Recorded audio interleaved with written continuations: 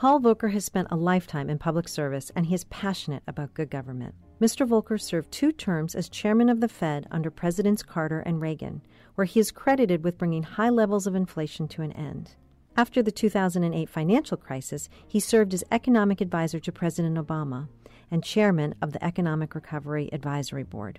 During this time, he created the Volcker Rule, which later became part of the Dodd-Frank Wall Street Reform and Consumer Protection Act. In 2013, Mr. Volcker launched the Volcker Alliance to address ineffective public policies and distrust in government. He has degrees from Princeton, Harvard, and the London School of Economics, and has had multiple prominent positions in the public and private sector. He joins us on this WooCast to talk about public service, why government is in desperate need of a makeover, and his vision for good governance. Mr. Volcker, thank you so much for being here today for a conversation about public service. You have been a proponent and a champion of public service your whole career, and so you really are the right person, I think, for us to talk to about this. So just starting off, public service is clearly something you hold in very high esteem. And so can you define for us what you actually mean by public service and why you think it's so important for young people to go into public service? Well, I think public service is important because government is important. Let's start with that fundamental. I think government's important to civilization. Government's important in the United States. Government is in trouble right now. It's no secret for anybody in the United States, but a lot of other places too, and it's in trouble at different levels. If government's going to work right, we have to have good people in government, and that's becoming increasingly difficult, actually. And I do think I kind of made a life of thinking that engaging yourself in public service, in government directly, can be a source of considerable satisfaction when it works out right. It can be a source of a lot of frustration, too. So we've got to get the balance right between the satisfaction and the frustration, but I do think it is important. And it's not in style anymore in many universities and elsewhere, including, I suspect, Princeton, to the extent I would like to see it anyway. Very few students are turned on for understandable reasons for going into government. I think we've got to begin reversing that, but it's all part of a decline in respect for government generally, which I think is dangerous. So why do you think at this point in history we're seeing this decline? It's hard to know. I mean, it's a time of confusion. Obviously, internationally, things are very upset, and without any clear sense of message that we had, let's say, when I was here back in World War II and after World War II, and the United States was leaving the world, and everybody wanted to go in the government. Everybody was excited. That sense of mission is gone, and for a lot of reasons, which I can't totally explain, but it certainly is not what it used to be. And it never will be again in the sense that the United States isn't in as dominant a position as it was. But still, this country has a lot to contribute to the world, but it's got a lot to contribute to itself in better government services. Do you think the distaste is for government per se, or is it for politics? Politics is involved in government, and they're inseparable, but part of my mission at the moment is to improve the execution of public policies, whether the policies are left, right, or center. Whatever is decided as a reasonable policy ought to be well executed. And sometimes it is, but too often it is not. We had too many examples when it was not executed well. So that's an important part of the problem, a sense that it isn't executed well. But, look, I don't like to go to Washington anymore because it oozes lobbyists. It oozes money. I didn't used to feel that way, but there is a major question as to the extent to which our government is being distorted by the power of money and lobbying.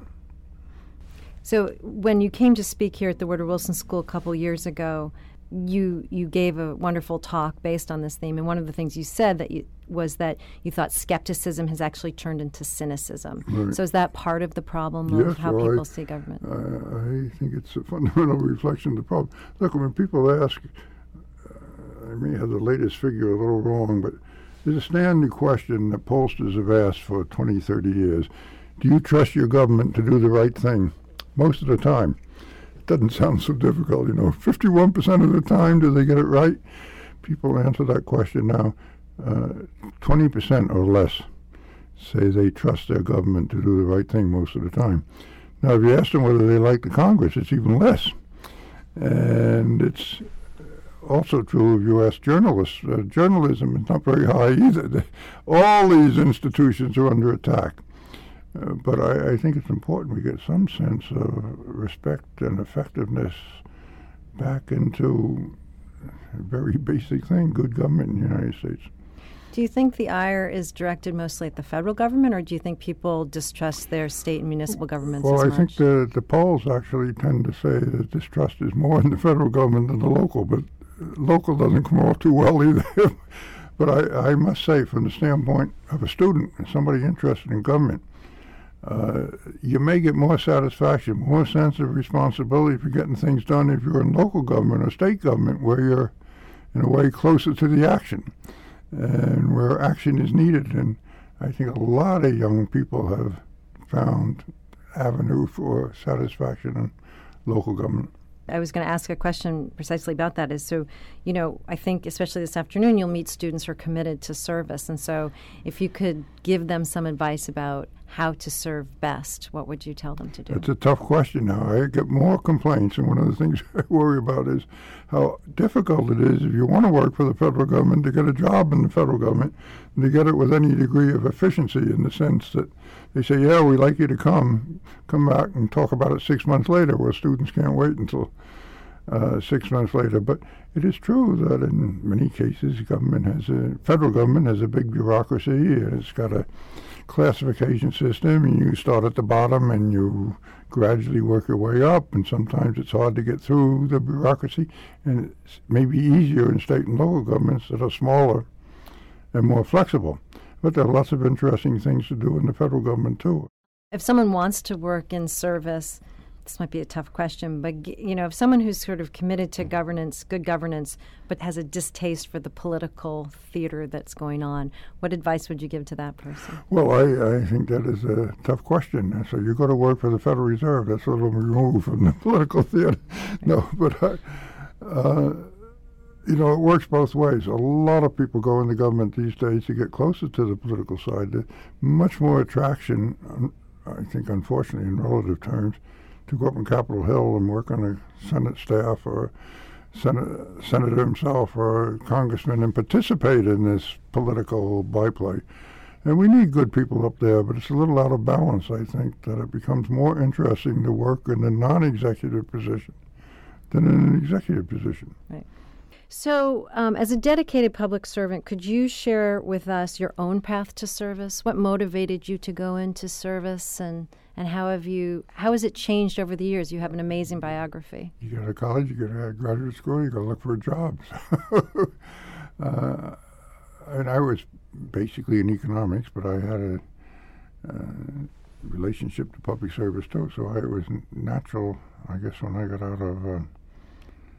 Well, actually, when I got out of college, I went to work for the Federal Reserve Bank of New York, but I was on a way station on the graduate school. But when I got out of graduate school, I had spent one summer in the Treasury, and I'd go back to the Treasury. I had a good time. I'd go back to the Federal Reserve, and I was looking for a job, and I was getting married, so there I went. But I was basically interested in job and government one way or another for whatever reason. As an economist, it was kind of natural, you were interested in public policy.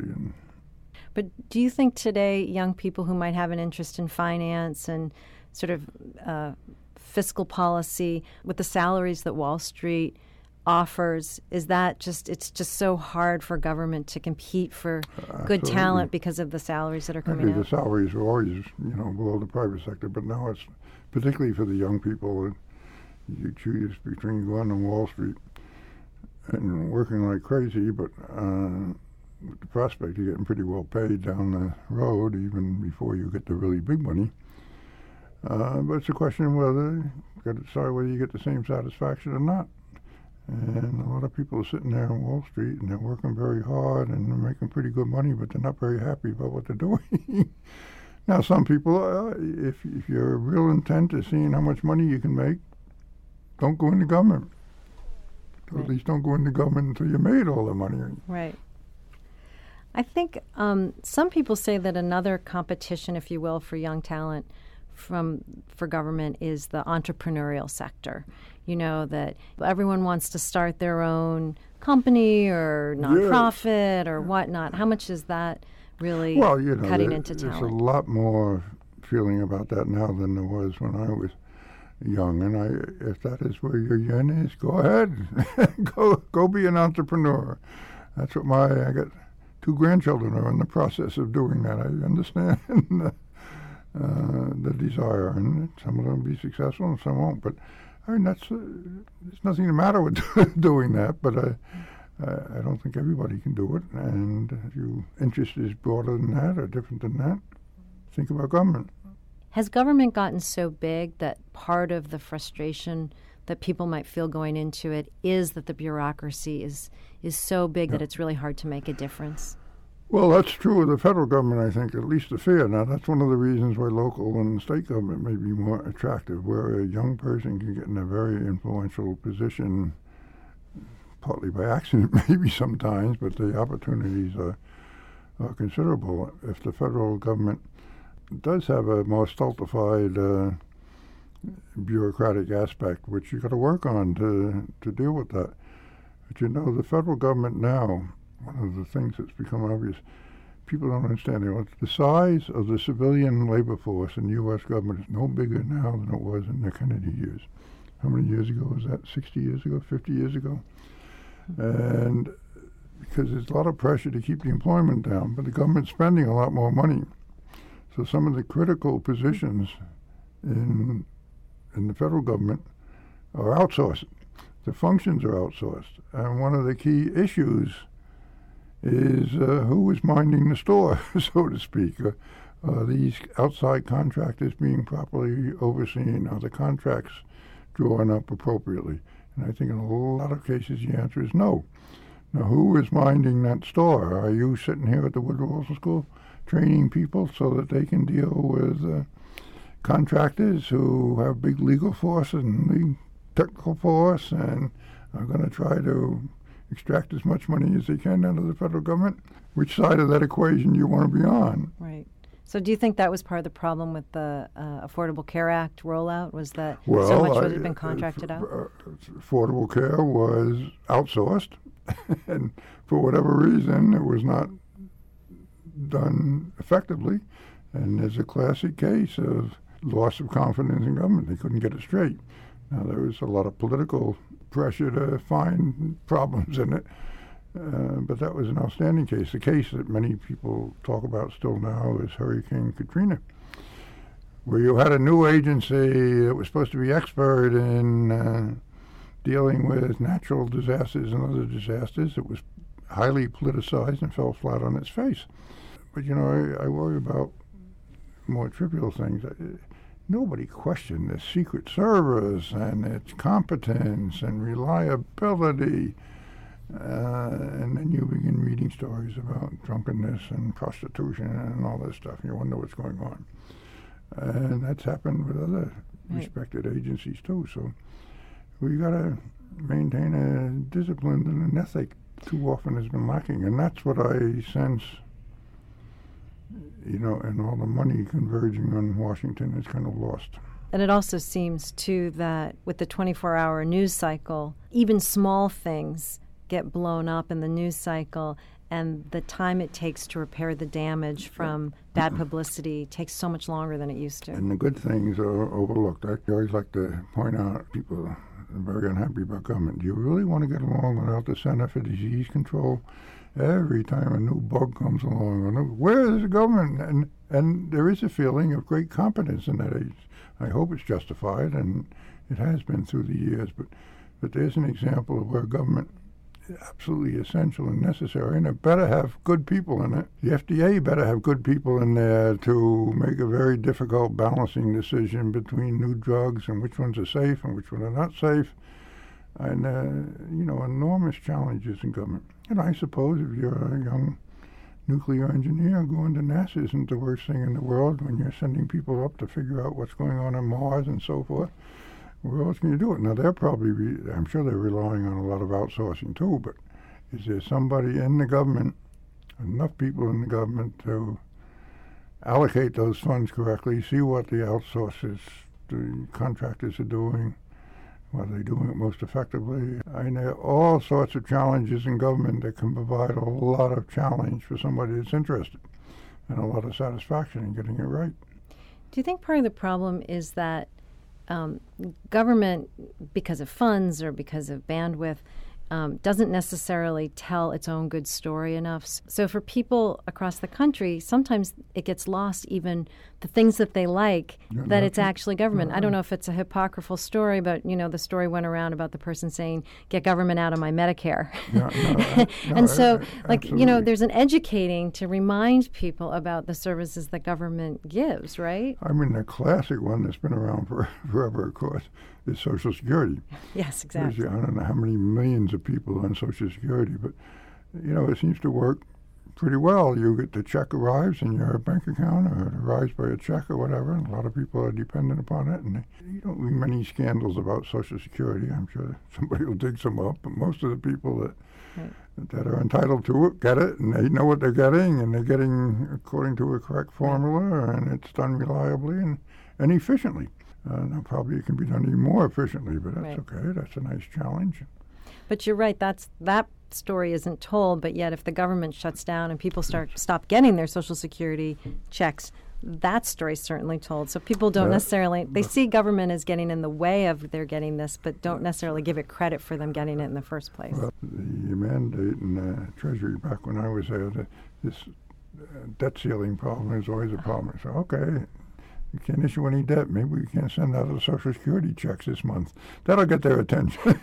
That's right. So you have such an amazing career, Trace. Can you just tell us, looking back, if you could say like two of the highlights of your, and you can be more if you want, but of your career. I tell you, I've been out of government quite a long time now. I'm right. getting older. Like you can talk about other things in your career that you've enjoyed doing. No, but when you say that, I just think of two things outside of government directly. When, by whatever accident, I was asked to lead an investigation into the UN Oil for Food program and the corruption therein, which had become a big political issue and a big issue for the Secretary General, who himself was accused of being part of a corrupt process. And we put together an investigation, and I was wise enough at that stage to tell them this is going to cost a lot of money, and I don't want any problem in getting enough money to hire the right people to do the job. But we had a force of investigators and attorneys from around the world that were interested in the subject. And they were all turned on because the objective was very clear. And these were largely experienced people. They'd never done anything quite so exciting in their life as they thought this investigation was. And it was eye-opening to me to see how professional investigators could, with zeal, go about finding things I never thought they could find. And we made a series of reports. I think we were very good, demonstrated a lot of stuff, raised a lot of rumpus here and there. That was the good side, because here was a case of attorneys coming in mostly from government, some from private, who were obviously excited by the challenge. The disappointing part was look forward to the UN instituting great reforms so that it wouldn't happen again, and one wondered how deep it went. Now, I think we did have some impact. And the World Bank followed this, where I conducted an investigation into corruption in World Bank programs, not so much the World Bank itself, but in their programs. And the World Bank was not very happy about this. They didn't want to be investigated and have their programs reviewed. But they had to do it. And again, we had a very good report. They adopted the whole report from beginning to end. It's still, I think, effective in the World Bank, and it's changed the approach of the World Bank. And there were two things in my old age. Yeah, that's terrific. But, in the government itself, I was the principal guy in the Treasury in charge of international financial stuff as well as domestic, and when we went off gold and devalued. And that's an experience you don't have very often, being right there when a major change was made in the international financial system. Because of the Volcker Rule, You will be forever known. And so you've gotten into the vernacular.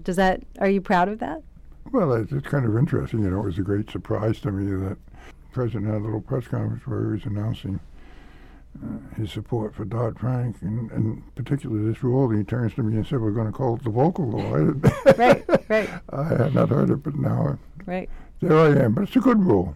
It's a really important rule. I hope it's followed as as carefully as you constructed it. So do I. Yeah. Looking back, this is always a hard question. Would you do anything differently? Not a thing, Howard. No, the things that make you go in one avenue or another are usually an accident of some sort. Right. That's so you just wait for the accident to happen. I think that's terrific advice for young people in some ways, right? Sometimes they want their whole roadmap laid out for them, and they miss the accidents. Entrepreneurial talent, they're going to be an entrepreneur. Half of those entrepreneurial ventures are not going to work out. So that the other half that does, and if you take satisfaction, the zest for the chase, it's all fine. But my career has been fairly straightforward. It didn't exactly follow a map. I'd never imagined when I was a junior person at the Federal Reserve that I was going to be chairman of the Federal Reserve at a difficult time. But that's... So speaking of your time there, you have had times where you've had to make decisions that were not politically popular. So one of the questions we had is, how did you go about the process of taking the stand that you knew was right? Yeah, well, I was pretty single-minded about what the challenge was before the Federal Reserve at that time, it was not popular in one sense, and there was a lot of opposition. But in fact, you can say, very strong action, tremendously high interest rates that you never expected to happen. And how did it happen? How did it go on? It went on because, and I'm convinced of this, that at that time, for different reasons than now, there was a feeling that the wheels were going off the economy, so to speak. You go into a decade of so-called stagflation, the inflation rate was rising, everybody was assuming the inflation rate would go up, they were changing their behavior, it made them uneasy, and they were prepared to swallow distasteful stuff if they thought that this was an honest attempt to do something about the economy. Now, if this had gone on another 2 years or something, I probably would have been guillotined, but fortunately, things turned better before I got guillotined. Right. And but it happened because the public was ready for it. Right. And they weren't ready for 20% interest rates. They didn't know what they were ready for, but they were ready for somebody to take a strong position. But it sounds like you had made the decision. You knew it was right. So well, because my bag was stability and dealing with inflation. So that was pretty single-minded. You must have had some ability, though, to tune out the noise of the news cycle and whatnot that perhaps politicians today don't have. Well, I was lucky President Carter, who appointed me, couldn't say much about it because he just appointed me, and there was only a couple of years left. And he underappointed me because he recognized there was a problem against a lot of advice.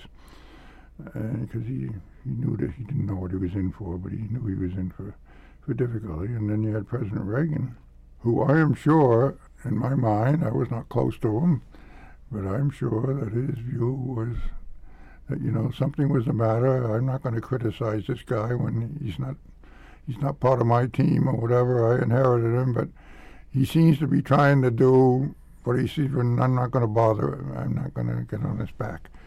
His staff didn't necessarily agree with that view. Right.